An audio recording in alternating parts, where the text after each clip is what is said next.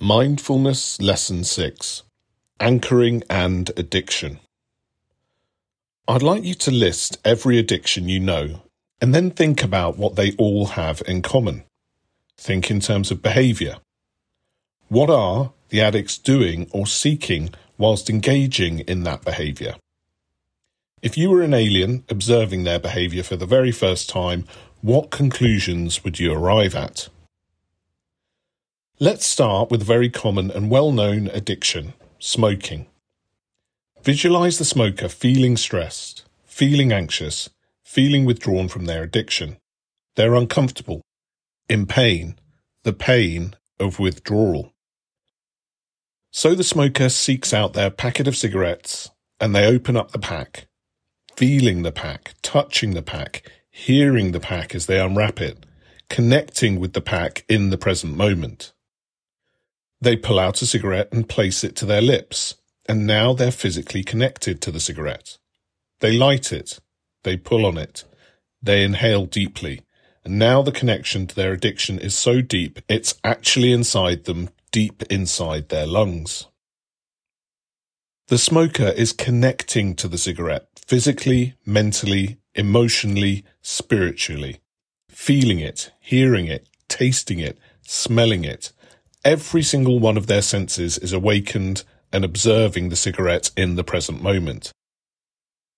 They're not looking at the scratches, they're not looking at the dirt, they're not lost in the clouds, they're not adrift in the past or the future. For that brief moment they are connected to the present, or perhaps we could say they are anchored to the present, the moment they engage in their addiction. Interestingly, what happens to the smoker when they try to give up? They feel the discomfort of withdrawal. They feel the discomfort of feeling adrift in the ocean, anxious, scared, uncomfortable, jittery. So they try to find alternative ways to anchor themselves. They connect and anchor themselves via patches or fake cigarettes. Or they try vaping so they can continue to touch something, hear something, smell something, taste something, inhale something, and connect with something that anchors them to the present moment. So the smoker is telling us something very important and meaningful about addiction. All addictions. The addict is seeking connection.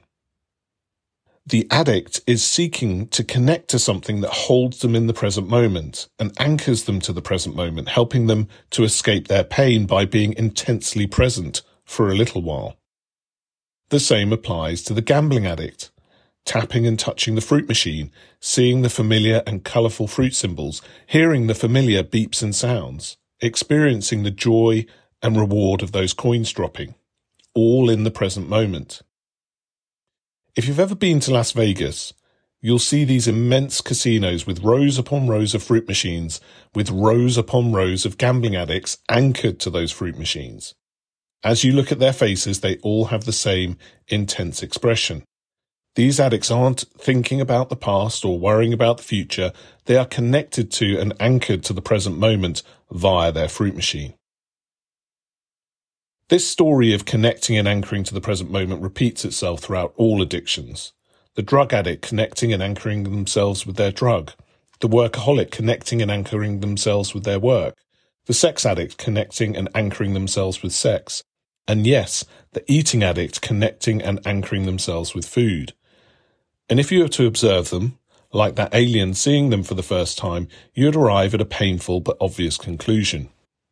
They do not have healthy ways to connect and anchor themselves to the present, so addiction is their anchor. Let me ask you this. What is an anchor doing? How does an anchor work exactly? It is a line of rope or a chain with a large piece of metal that connects the ship to the bottom of the sea, holding it in place. An anchor only works if it is connected to something. Equally, the present only works if we are connected to something. We can only be present via connection. Any mindfulness exercises we've given you to try this mission, any meditation exercises you've tried in the past, they all involve getting you to observe the present moment and connect to the present moment via your senses. When I asked you to observe and notice your kettle for 20 seconds, I'm asking you to connect with that kettle, to anchor yourself to that kettle and hold your attention on that kettle for a little while. Then, while you're anchored and connected, you are safe and secure and at peace from the turbulent current that drags you into painful past or future thoughts. You're escaping the current of your mind by connecting to and anchoring yourself to something. But in the people who lack mindfulness and the ability to anchor themselves to the present, they turn to addiction, which leads me to the conclusion many experts in the field of addiction have arrived at now. Addiction is the opposite of connection. For those who struggle to meditate and struggle with mindfulness, there are many ways you can connect and anchor yourself to the present. You can anchor yourself to new friends, new hobbies, new experiences, new challenges, new missions that give you new exercises to learn and take on. Movement connects you to your body, whereby dumbbells and kettlebells become your anchor, which explains why, for millions of people, including me, the gym is my therapy. The gym is my escape from a mind that wants to drift into the past or the future. And the more I go to the gym, the less I want to smoke, the less I want to drink, and interestingly, the less I want to binge, because I'm anchored and connected. So team, that's Mindfulness Lesson 6. And the real relevance of this to everyone here is how anchoring holds us in the present moment and how for many rebels, food has become their anchor, holding them in the present moment. Many of you will have eating addiction. And eating addiction manifests itself as this compulsion to eat food and continue to eat food even beyond your hunger. And the reason why you're eating isn't because you need those calories. It isn't a physical need. It's a mental need, an emotional need, and in particular, a need to be in the present moment.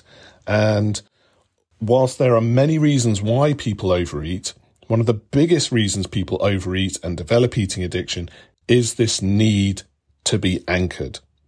So if you want to reduce your emotional appetite, reduce your dependency on food, and reduce the amount of binging you engage in, which will bring your calorie intake down and your set point weight down with it, you need to find ways to anchor yourself that aren't dependent on food. So think about how you can anchor yourself and connect in other ways that don't involve food.